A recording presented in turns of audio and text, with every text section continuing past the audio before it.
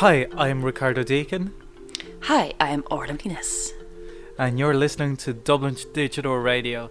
This is the Recommendation Game, a Film of the Week podcast where we take turns to pick a movie the other person hasn't seen, then we watch it separately across the continents and meet to discuss it or call each other to discuss it. This week's film was chosen by Orla. Cyberbeat. This week's film was chosen by Orla. It is The Paper from 1994. The synopsis is: Henry works as an editor for a tabloid. Due to his busy schedule, he is unable to spend time with his wife. He decides to change job, but a gripping story comes his way, questioning his decision. So the movie was directed by Ronnie Howard, produced by... Yeah, that's how he was credited in Happy Days. So I call him Ronnie. Produced by Brian Grazer and Frederick Zollo. Written by David Koepp and Stephen Koepp. Starring Michael Keaton, Glenn Close, Marissa Tomei, Randy Quaid, and Robert Duvall. Music by Randy Newman. Cinematography by John Seal. Edited by Daniel P. Hanley and Mike Hill. So Orla, why did you pick this movie? Just mute because me it's when called I The say- Paper. Yeah, I went on a bit of a tear recently of these sorts of movies. I think it was The Guardian or somebody had an article about why we're in such a golden era of like investigative journalists and whistleblowers and all that kind of stuff. With like The Report, which I watched. It's fucking excellent. It's like even better than you can imagine. Adam Driver is amazing. I don't understand why it took everyone this long to realize Adam Driver is this amazing. I would highly recommend it if it's still out in the cinema to go see it. And if you can't see it, I recommend you wait so that you can have it as a pick. But yeah, and then Dark Waters is the other one that's come out recently. Well, I don't know if it's out yet, but it's the Mark Ruffalo one about the chemical company whistleblower, and he's a lawyer that tries to I think bring the suit against the company and stuff. So lots of investigating, lots of my kind of genre. And so I was going back and I was like, I kind of want to fill some of the like blind spots of these kind of movies that I haven't watched. I found this great list of like weird ones I'd never even heard of before. The Paper is one that I came across yonks ago and was horrendously put off, mostly by the poster. I don't know if The two posters. Have you seen the two posters? There's two posters? The second poster is the one that they're all sitting on huge stacks of papers.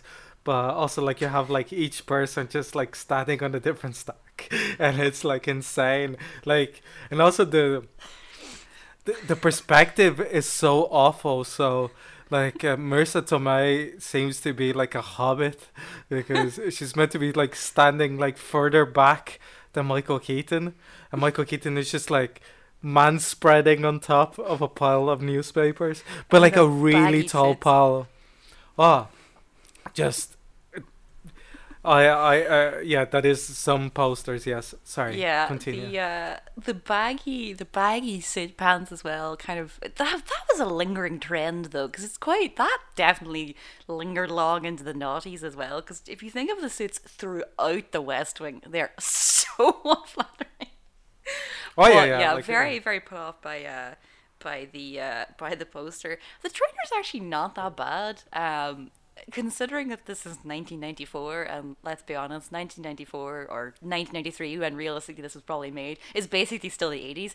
So, considering, I don't think like even the voiceover in the trailer is that bad. So, I don't know, because it's a Ron Howard movie, I don't know. I'm trying to think about what like the Apollo 13 trailers like, if it's horrendous. I don't know. It's very 90s. It's not horrendous, but it's like, you know, like one man journey into the stars. That's kind of what I was expecting from this, but the trailer's actually quite cool and it kind of plays with the whole time 24 hours thing.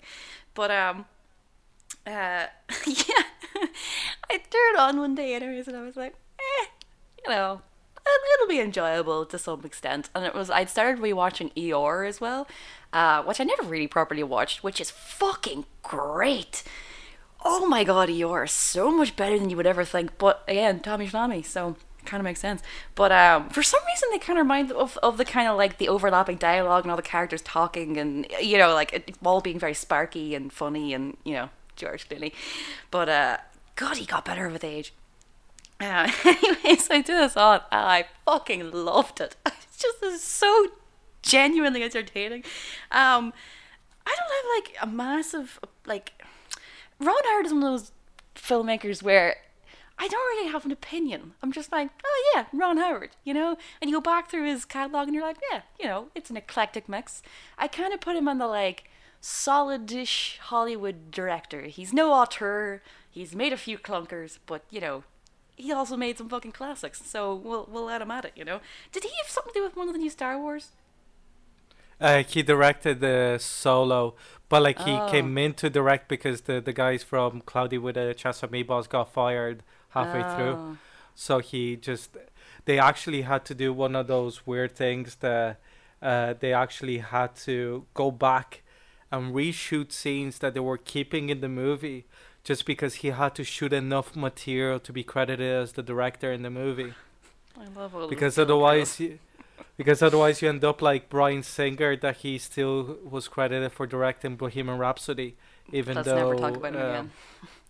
Your man that directed Rocket Man went in and finished the picture. Oh, it's oh fuck, what's his name? He's great. He directed Sunshine on Leith as well. Yeah, he's awesome. He's also Dexter one of Fletcher? he's also one of the main characters in Band of Brothers. What? Yeah, Dexter Fletcher was in Band of Brothers. He's Sergeant Martin. Oh, okay. That is okay. Right? That's a crossover I never expected in my entire life, but I'm kind of glad those two things are somehow intertwined. Ron Howard. And also has to be said that I'm quite proud that I got the character's name right as well. Yeah. From the top of my head. Well, if there's haven't anything seen that it. I know about, it's Band of Brothers. Yeah, so I put Ron Howard in the kind of like, solid 80s, 90s, mid-budget movie director. The screenwriter, however, I have to read out some of these, because this has to be the most mind-bending fucking career turns I have ever heard of. Oh, David Coep okay. is amazing. Huh? I love David Coep. So, For Jurassic Park, Carlito's Way, The Paper the following year, Mission Impossible, The Lost World, is that Jurassic Park 2? Yes. Yes. Random. The first Spider-Man, Panic Room, and then lots of rounds. War of the Worlds, as in the remake. Then we have Ghost I think Town. he did last Indiana Jones and the Kingdom of the Crystal Skull. I think yes, as well. sorry. Before Ghost Town, we have Indiana Jones and the Kingdom of the Crystal Skull, Ghost Town, Angels and Demons, Premium Rush, Inferno, and then his most recent completed movie, The Mummy, starring Tom Cruise. Well, like the bits with the Angels and Demons and Inferno is that those are also directed by Ron Howard, so that explains it. I mean, I get their connection. I just don't understand how you can go from like, the three things of, okay, so 1993, Jurassic Park and Carlito's Way come out. The following year, The Paper comes out, which has its flaws. Two years later, Mission Impossible comes out. But anyways, I find that fucking hilarious when I actually looked at it. But people forget how bad the first Mission Impossible is as well. Like it is enjoyable, but is that the bad one? No, the real bad one is the second one. But it's the weird thing that the first properly good one is the third one, mostly because of Philip Seymour Hoffman. Well, the first properly good Fast and Furious is the fifth one, so. Oh yeah, like if you keep at it long enough, eventually. Some things get better with age, and when you just get rid of the whole street racing thing. So yeah, I love about this movie. Like when it's good, it's really good. When it's bad, it's like, well, hysterical women punching things. Needless to say, the final third of this film, well, probably, to put it mildly, packs in too many storylines for its own good. I love how they try to set up an arc, a full arc for every character. actor, which in some cases works very well in the Robert Duvall thing, even though it's a bit cheesy with the daughter, but he's so good. All the scenes of him in the office. The way I feel about this film is that when they're all in the newsroom, the film is perfect. And as soon as they leave the newsroom, the film starts to take a serious nosedive. In saying that, I do like the Robert Duvall in the bar with the other guy thing, because he's just... With he plays that Jason character Alexander well. from fucking Seinfeld. Constanza! I was going to say something about Seinfeld earlier, that the poster reminded me of it. It is quite broadcast news at points, with the very quick dialogue. Some of it's just, it's so sharp and so funny.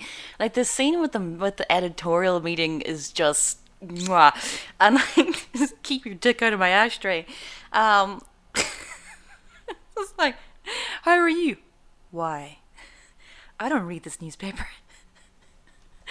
I laugh out loud at this film, and I find it like, even whenever it just, I mean, the problem with the final third is that you lose all the real dramatic tension, which is that the story that should be the most important thing in the movie, like, it gets to the point that whenever they have the scenes of the kids getting arrested, it starts to feel sort of like, that's a different film. Did we just pivot?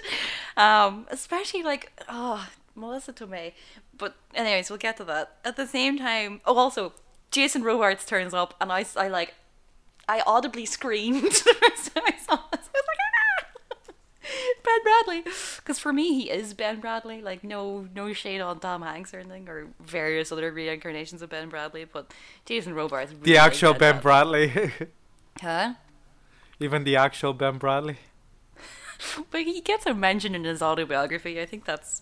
Yeah, I think he also says in his book, which is a great book, by the way, I would highly recommend, that I think he gives it kind of his seal of approval, where he's kind of like, yeah, he's a lot like me. Like, that's cool. Also, you know, it's kind of a compliment to Jason Robards. But yeah, it's just full of like, just cracking scenes. I mean, the cast is sort of ridiculous. Like that one scene whenever his like what do you call his wife, Michael Keaton's wife, comes over, and you know, she's trying to talk to him, and then people just keep coming into the room, and you're like, that guy. Also, it has one of my favorite shots, which is picked straight out of God, It's a Wonderful Life. Jesus. I've forgotten the name of it. You know where he's running through the newsroom? The heiress where she goes missing and he has to go and they fall in love. There's a Walls of Jericho. It happened one night. It happened one night, sorry, there we go. I remember all that and don't remember either of the two leads. Was that the one with your one Colbert in it that I couldn't say Colbert? I kept saying Colbert. Anyways, yeah, those are some throwbacks. And Clark Gable, I believe. Clark Gable, yes. Number of people who thinks he looks like Clark Gable. The number of people who thinks he looks like a Clark Barr.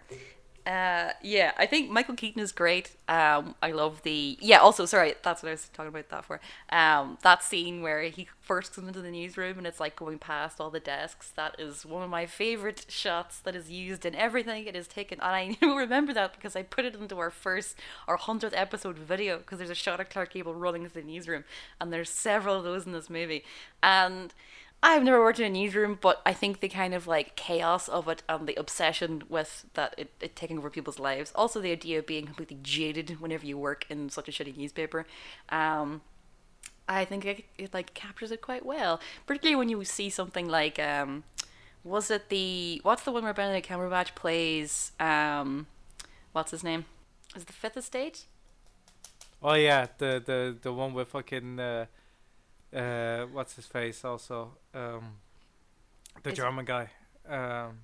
Daniel. Yeah, is Daniel Brühl in that? Yeah, Daniel Brühl is in it. Is the one that he plays Julian Assange? Yeah. Yes, with the hair. Ugh.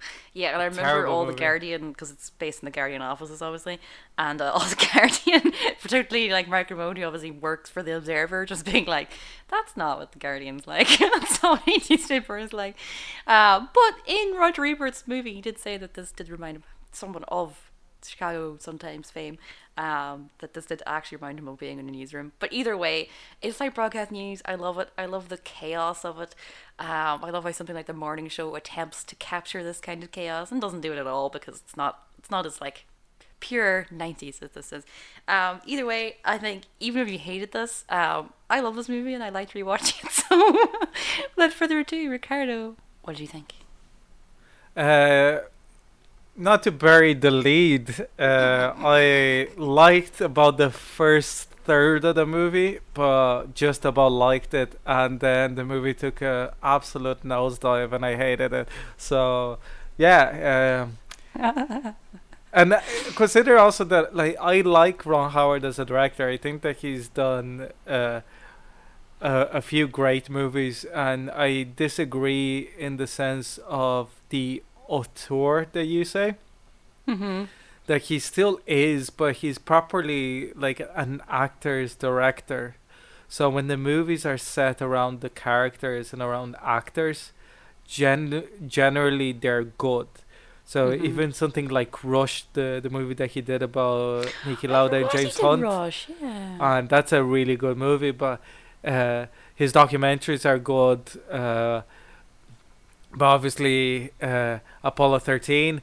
I really like Parenthood as well. That is from 1989 with Steve Martin.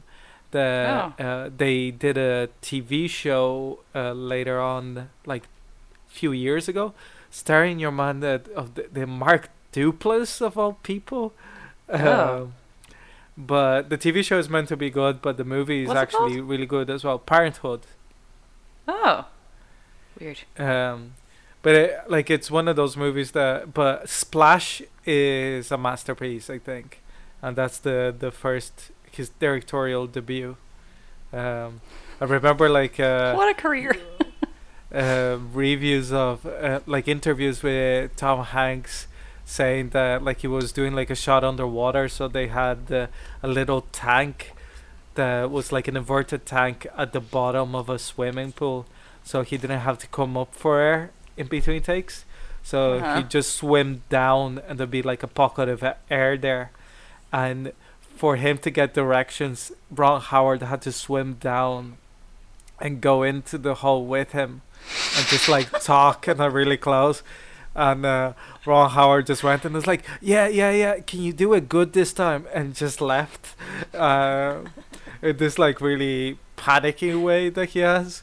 But I think that like most of his films have a good dynamic and stuff. Like even I think he also did with Tom Hanks produced the TV miniseries From the Earth to the Moon, which is about the entire Apollo project. Yeah. And that's a really good miniseries that I recommend. It's very seldom seen, but when it came to this movie, I think that there are elements of the style of his that work. But the movie straight away caught me flat-footed, because after seeing the poster, for one, I did not know it was a Ron Howard picture. So I just got a hint. Howard picture.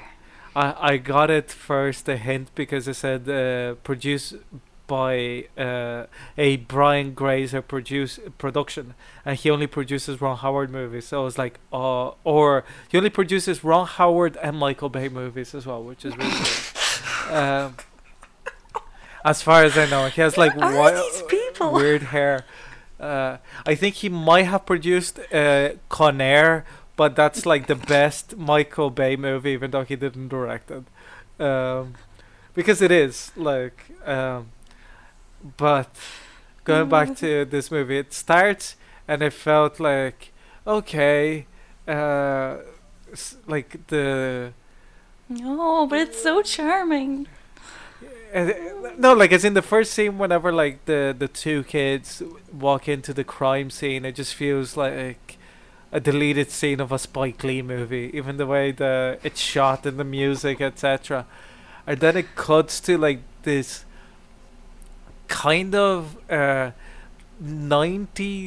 sitcom-ish comedy. The soundtrack isn't good. Oh Sorry, yeah, Randy Randy Newman. Well, Randy Newman has made good music, but only in albums. Even fucking, I love Toy Story, but you've got a friend and me should be fucking burned. um, but I'm inclined to agree. the only good Randy Newman song in any movie is "I Love L.A." at the end of Volcano, starring Anne Hesh and Tommy Lee Jones. But because the movie is as bad as that, and it just gets elevated by the shitness of the song. Oh, how specific that reference was. Yeah, like also in that movie, the guy that plays the Zodiac killer is transport authority official that melts in lava, and it's very funny. What laugh? Volcano is the movie that like LA turns into one big volcano. Sorry, I didn't hear you say volcano. All I heard was Tommy Lee Jones. Sorry. Also, the best role that guy has had, in complete opposition to him playing Arthur Lee Allen, is I love how you just called him the Zodiac Killer.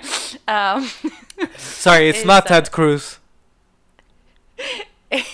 Is when he turns up in Crazy Stupid Love, and he turns up at the bar and he orders Chardonnay and then knocks it back. I can't be friends with you anymore. I got you cologne. But going back to this movie, like I think that the first third was kind of charming. Yes. Kind of. Like, I like Michael Keaton and I like wild Michael Keaton. Like, I didn't like Birdman. No. And I didn't like The Founder. I thought the Spotlight is a really good movie, but I didn't really shine in it though. Yeah.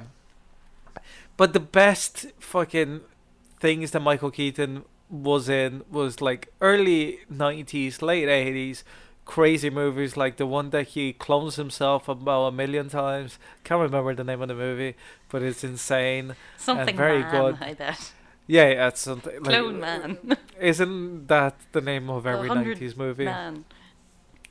And also he is Batman, mainly because he's so insane as Bruce Wayne that makes him so much more entertaining than anybody that has come after.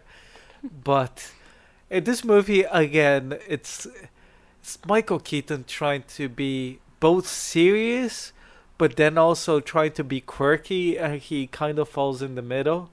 Part really of the likes issue, his Coke, okay? yeah, like the fucking product placement of this movie, like the shot of like Glenn Close's watch that the movie holds for about 10 minutes, going like, did you get it? Did you get it? Can you read that the movement was made in Japan? Did you get it? Yes. Did you get it? Yes. Oh, does he like Coke? Yes. Let's say that he likes Coke about 1 million fucking times.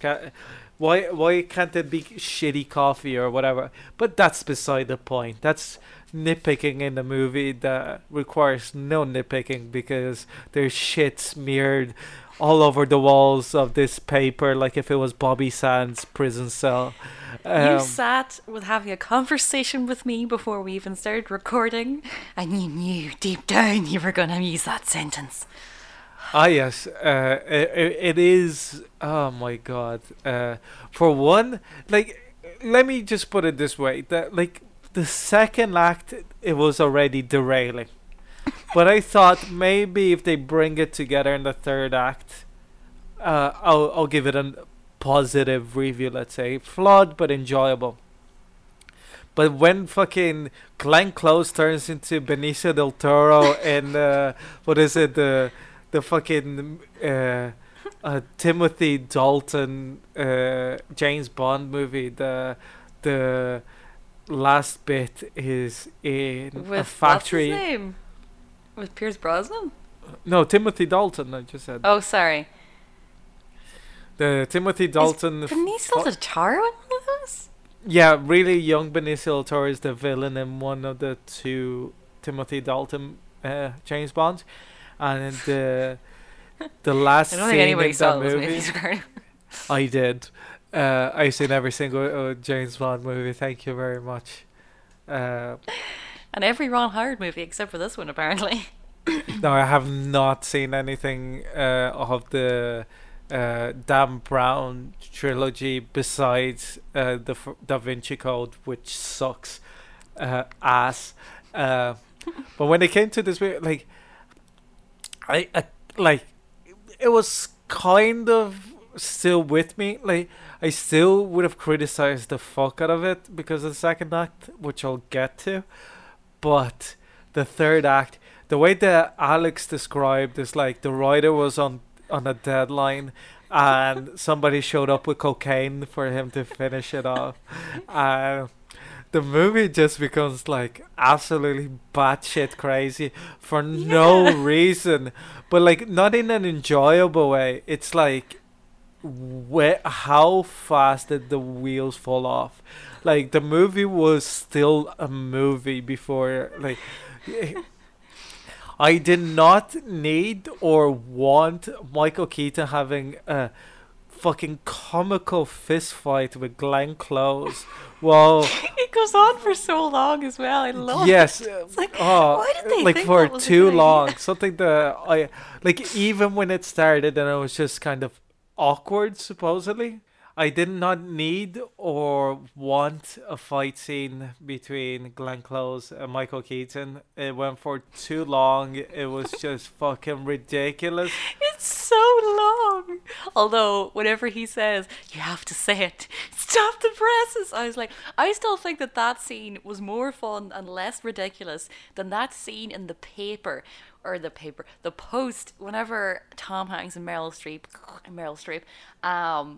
I don't get the Meryl Streep thing, and I'm sorry, Catherine Graham is an amazing lady, and I think she should have been given better, even though I love that movie so much because many reasons.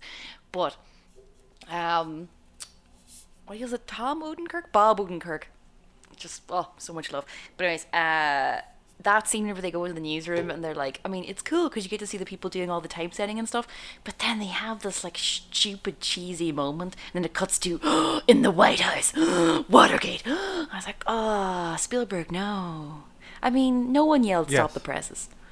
but except in this movie, but at least they called it out for. But at the same time, like it's like calling out a cliche, but still doing the cliche and not really like you know, the part that is a cliche is not the fact that they say stop the presses, is that the movies end up that you have to stop the presses.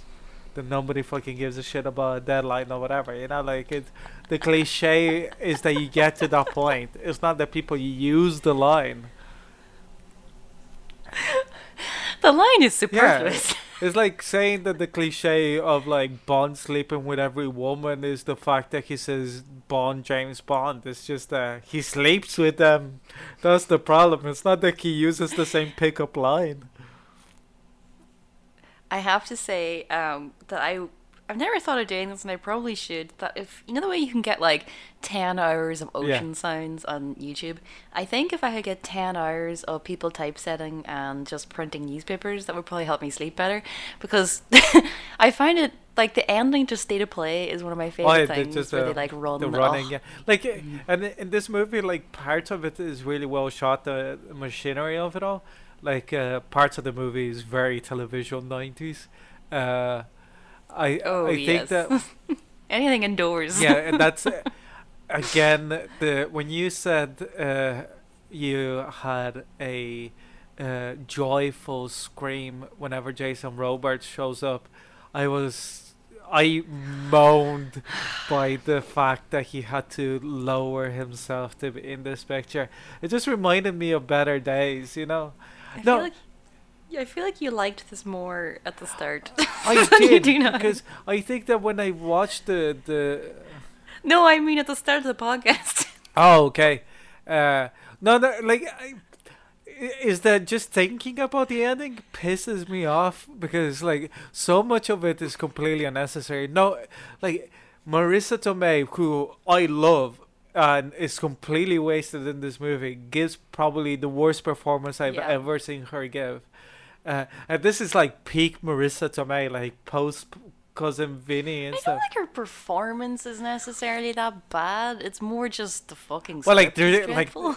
in fairness, her. like, nobody would have been Like able to do a good performance out of that dog shit No. part. I do like that first scene with them though when they're like at breakfast. I do like that because it's before the mania sets. Yeah, then like that scene that she's there with fucking Kevin McAllister's mom, drinking wine in the most fake way ever. That she's like just pouring wine into a full glass and not really downing it. And she's like, "Oh, you're going through that quickly." You can fake it. It's a movie. You can like have the hand go away and it comes back and half the glass is empty. But they didn't even bother with that. They just left it awkward and sad, and all of that relationship was kind of like out the window. Did not enjoy it. I like Glenn Close as an actress. I thought she was really misused in this. I love Robert Duvall as an actor, and just because of that, I just about cared about his character. But I think that so much of it is like cliche. You have no heart. But the thing is that is such a cliche, not for like paper movies per se, but it's like the captain in a police drama, or like the judge. Like it's exactly the same role as the judge in Justice for All, but the only difference is that he doesn't betray Pacino. But like you know, like if you had fucking Al Pacino running around in this movie, like 90s Pacino, and just shouting, maybe they'll like make your blood flow. But like this movie, I know part of it as well is the fact that they work for such a shitty paper, but the movie takes the side that having shitty papers is a good thing. Like having that, the problem with the gotcha fucking thing is just because they're not guilty. It's not that you're doing fucking 16-year-old black kids get caught for murdering white people, and it's obviously like due to bigger issues than just two kids. Yeah, but this is 1994. This is pre-Clinton and- times. This is pre-impeachment hearings. Everything and is above fine. all, like you had to, like fucking the disappointment of seeing in the cast that fucking what's his face? The guy that is also in the True Stories, with the amazing name. What's his name? 1 second. Oh, Yeah, Spalding Gray. I love him, like his monologues. The Spalding Gray is in this movie, and he's wasted in it because they just hired him to be angry and have a bow tie, and also like how fucking that newspaper is such a caricature of like no newspaper ever had as much money as that newspaper has in this movie. It seems like a scene out of fucking Wolf of Wall Street. Like he walks in there. I don't know though, because like if you were listening to like journalists who came of age in a certain time, whenever like loads, kind of in like the late 90s, like before the dot-com boom, and like the amount of money that newspapers and magazines had at that point, that they just new ones were starting all the time, and you would just be like sent off on these like crazy expeditions and stuff and like crazy assignments because there was just so much money in the business, and then it all very rapidly went downhill. So I don't find that completely, even the fact of how many daily newspapers there would have been in 1994. Yeah, but you know then what I mean? Like, it's also crazy. one of those things that it's so superfluous, but also a cliche that is anything that is highbrow is shitty, and then a tabloid is like it's off the people, but also fucking the shit that they publish, the idea, like like if the movie wasn't so tied with the idea of ideology and the idea of being a good reporter, like it made me think of For once, it though. made me think of McNulty in The Wire. He's a good police kind of thing. That, but also, but in this is kind of like they're all shitheads. Like, and again, when I'm going through the cast list, Jason Alexander pops in the end, and such an unnecessary appearance of the character. That character that is just like you said. That everybody has to have a complete arc in the movie. It's like somebody read the fucking screenwriting book. They read fucking William Goldman fucking.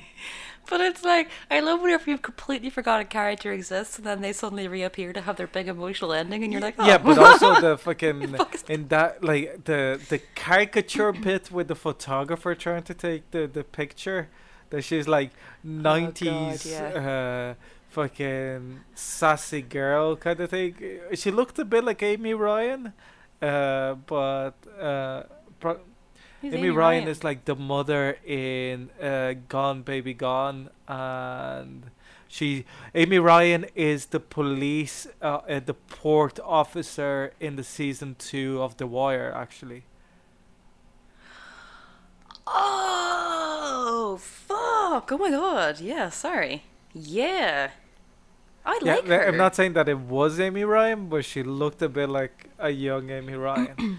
but like it's the kind of movie that is like when Randy Quaid gives the best performance. It's like, did anybody win actually? Did any? With the gun, Yeah, though. but again, parts of it felt.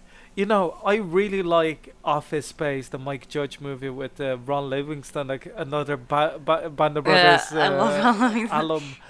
But that movie it strikes just the right tone of silliness, and also because it's based on everybody's experience, that in a way you can relate. Yeah. So, but this movie, it just goes off the fucking reservation very quickly, very fast, and then never comes back.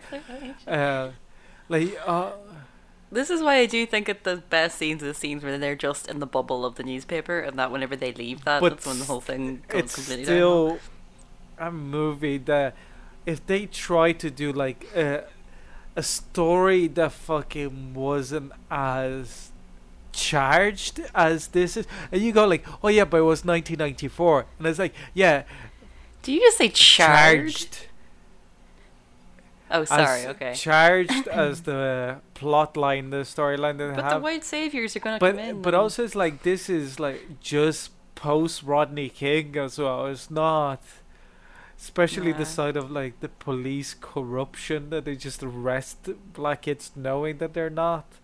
But also it's like how quickly every policeman, even the ones that are not in any way, shape or form related to this case, know exactly that this is a shit bust.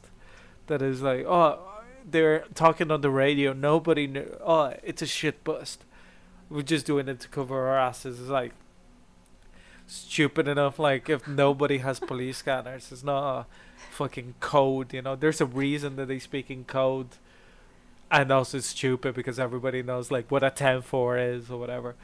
But Thanks, Hollywood. yeah, like again, like I think that it's a movie that, but that's the problem. I think that the movie does, the heart of the movie is not in the right place, and it's like, you know, like it's a very conservative movie in many ways, and is the idea of the status quo being okay, and it just mentions things but doesn't actually challenge them, like the idea of a woman having a kid and her having to sacrifice her career.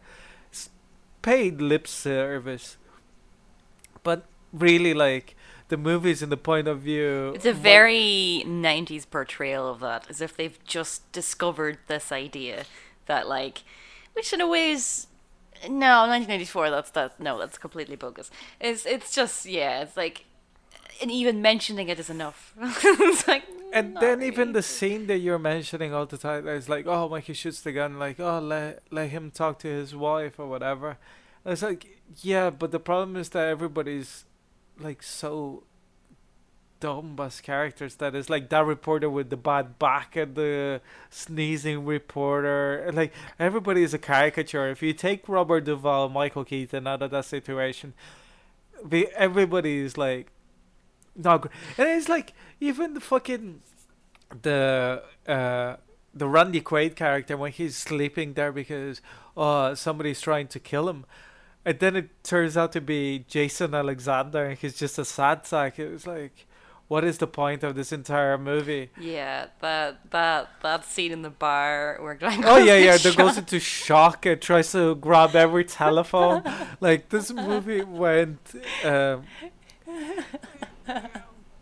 By that point, I'd fallen back in love with it again, though, because it was so insane. Yeah, but it was insane in a very. What the It was baby? not an enjoyable way. I love this movie. It's so stupid. Yes, but it's stupid in a way that is not funny, because it's like it's one of those movies that I feel that is just plain bad. You know what I mean? It's not like, you know how Nicolas Cage has like movies like Left Behind Yeah, that Lift are was a really bad movie and a good bad movie and a yeah, bad like movie. Left Behind starring Nicolas Cage and Chad Michael Murray, that is a remake of the same movie as that is like this Christian movie that me and John watched it. It's How amazing. are they? How are they? The co-pilots in the movie. I- They're I don't understand why those two people also, although Chad Michael Murray is in season 3 or 4. I don't know what they're on in Riverdale now. Riverdale has gone. You think the end of this movie is insane, but Chad Michael Murray turns up as like a cult leader or something. Has not aged a day since One Tree Hill days. But oh man, it's like my little nostalgic early noughties heart beats hard. speaking about that, I do recommend everybody to watch Left Behind. Ironically, it is I'm putting it on my it's wish amazing. list. There is the half the movie is set in an airport, and the airport looks like it was shot in any shopping mall that they could get in, like a shopping mall in like backers of nowhere, Missouri, kind of. Oh, 3.1 out of 10 Oh, on yes. IMDb. I feel like that might be a It record. is quite a special movie. But going back to this movie, it was such a roller coaster because looking at the poster, watching it, I was like, I looked at the poster first and I was like, what the fuck is this movie that Orla's making me watch? Then the movie started and I was like, oh, okay, maybe this is a serious picture. Then the movie continued and I was like, okay, the tone is kind of all over the place, but it's enjoyable. Then it got boring in the middle and then crazy at the end, but not crazy in a good way, just crazy. And also again, I think that the biggest problem with the movie is that it takes such a serious topic and just shits on it.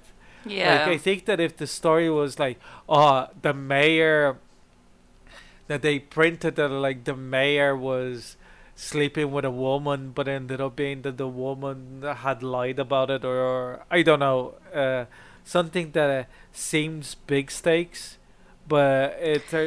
Something that would have aged better. Yeah, like I'm not saying that I know the answer, but I find it hilarious that the same guy wrote Carlito's Way. So Ricardo, what was your favorite thing if you can possibly pick anything? well, like I think that like I said, if you take the opening thing out, the first third of the movie does a pretty good job of establishing who everybody is, and like even the sense of like Alicia, that is like such a like the Glenn Close character is such a fucking disappointment in the end, because everybody is like Alicia this, Alicia that, or whatever. You think, there's gonna be a payoff. It just turns out that it's just a slightly shitty person that wants more money. And also, considering it's Glenn Close, she should have been way scarier. But Glenn Close does scary very well. Oh, So, yes. like, oh yeah, she does. Like I've seen Fatal Attraction quite a few times. I mean, she's freaking Cruella de Vil. Like, come on now.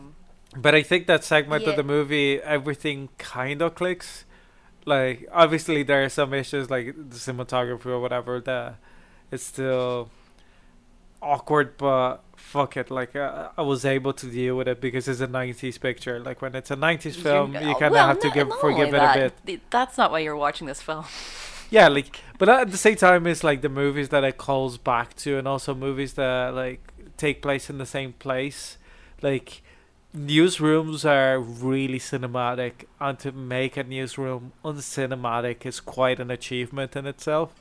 Um, but I was actually enjoying it. Like, I'm not saying that I wasn't. Then the movie slowly but surely started like to just grind on me, like slowly, and then I could see what was gonna happen like a mile before, and then it happened, and then I was like, oh no. What's your favorite thing about the movie? Um, how I felt about it before I started talking to you. Probably the first third. I find it incredibly enjoyable. It's just like that scene before your man shoots the gun where they're all talking. It's just I find it enjoyable because it doesn't give into the mania of later on where everyone's just shouting.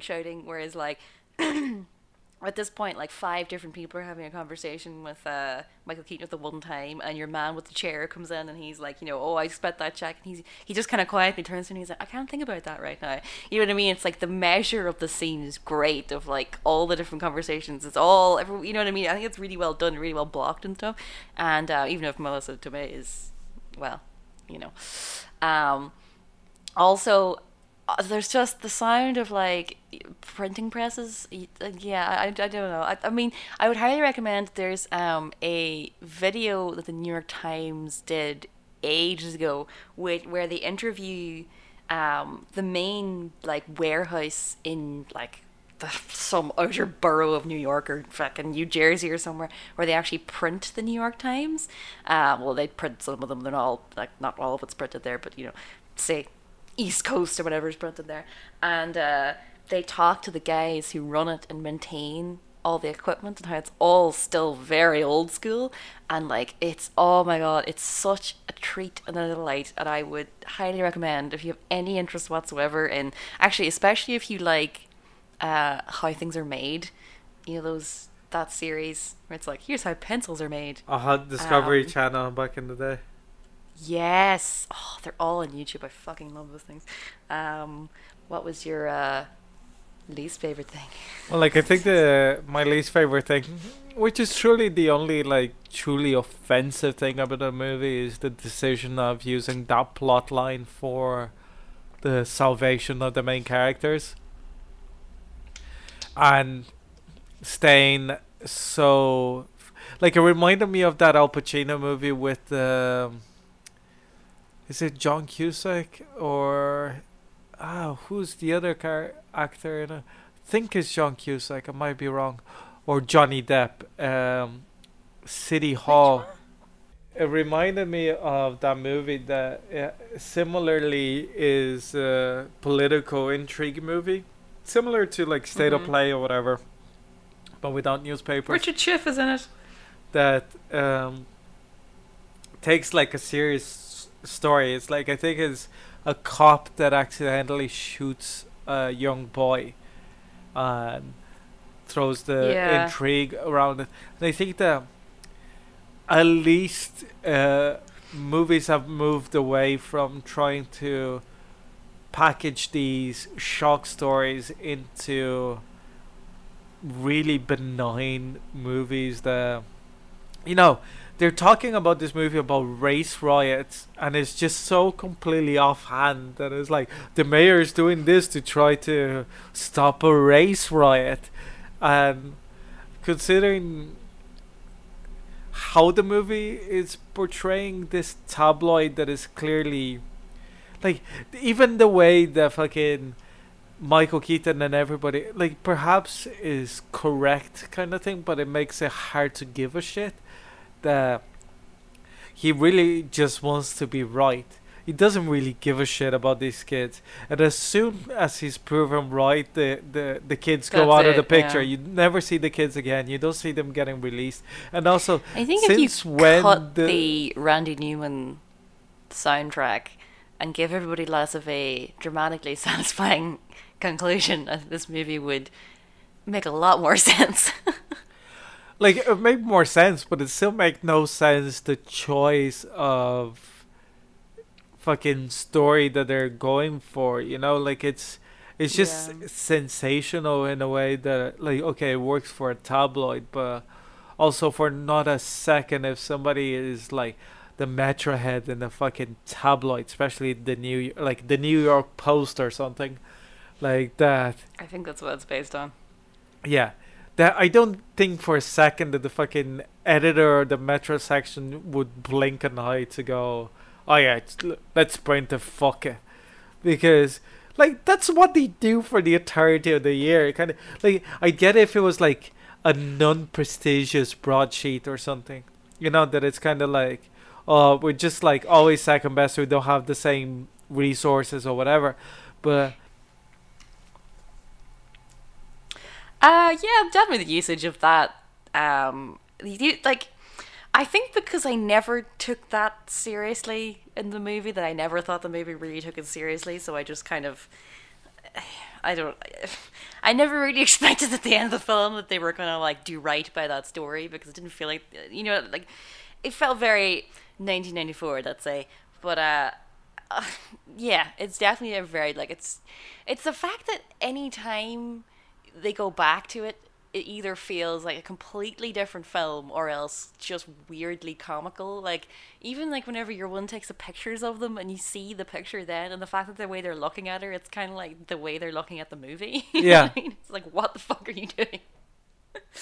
But also like the whole baby thing, because her being pregnant is fine. I don't think there's any problem with that. I think the idea of her being pregnant and being away from being in, like, that's interesting. I like her little side thing whenever she goes off, and like legitimately gets a lead. I like that, and he's like, oh, I'm so proud of you, whatever. It's like, that's quite like, I like their little dynamic there. But then it's like, oh no, she's in peril. Oh, it's like, for fuck's sake. Like, as soon as she appears that pregnant, you're like, she didn't have to be that pregnant. You could have just had her pregnant and nothing happens. You know what I mean? has to be said, it's the fakest belly of all time as well. Because I think it should have just been enough for them to talk about her being pregnant, and they didn't have to have the scene with the friend, and just looking down the barrel of, because it's something that Sex and the City did quite well. Because Miranda was always the best character in Sex and the City, and her getting pregnant, deciding to keep her baby, and then having her baby, and then having like trying to like work while pregnant, having the baby.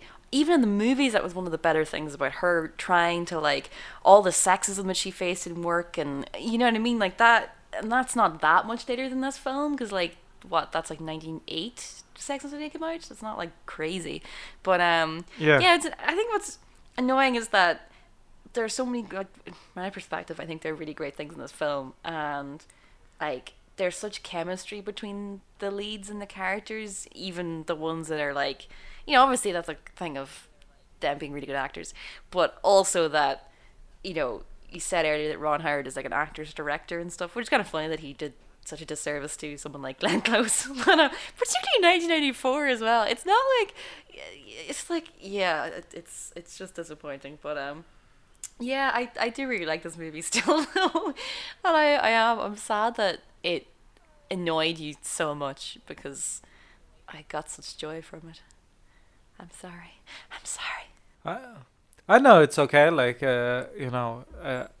part of the joy of this podcast is like swinging for the fences and seeing if It was a little you bit. like It was more something. because I wanted to do the China Syndrome, because that was another one I watched that, like, because it's like also because was I watching The West Wing, or no, I was listening, because The West Wing is getting to the very end of the West Wing now, so it's like the whole thing of the nuclear thing in California that kind of Yeah. screws over Vinnick, but I did kind of feel whenever I picked it, I was like, this is probably a little bit of a wild card, but you gotta A try. movie that I think you'd like, that I don't think you've seen.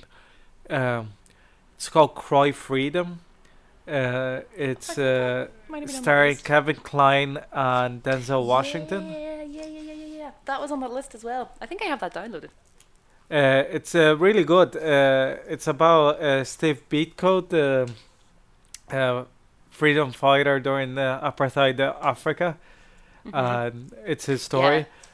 Um, And it's one of those few films that is like, yeah, I do agree that it's a 90s movie, so there's 90s problems, but Richard Attenborough directed it. David Attenborough's younger brother, also the old guy from Jurassic Park, so Yes. that's another We've link. come full circle.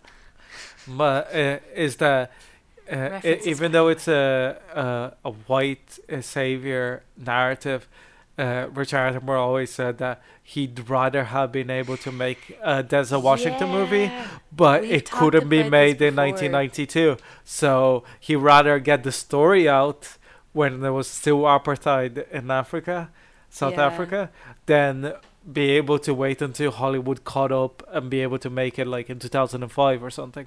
So yeah. Well, there's even 2005.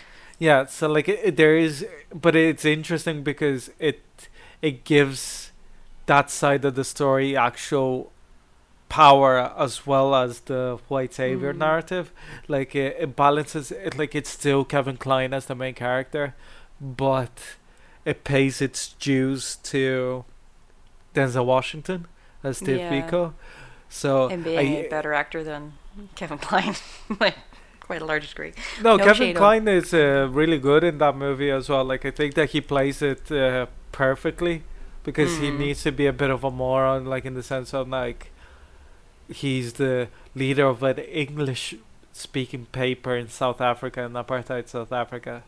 So it's not Yeah. even like just a African paper. It's like the old colonial way kind of thing. It's even like a minority within a minority, but still in power kind of thing.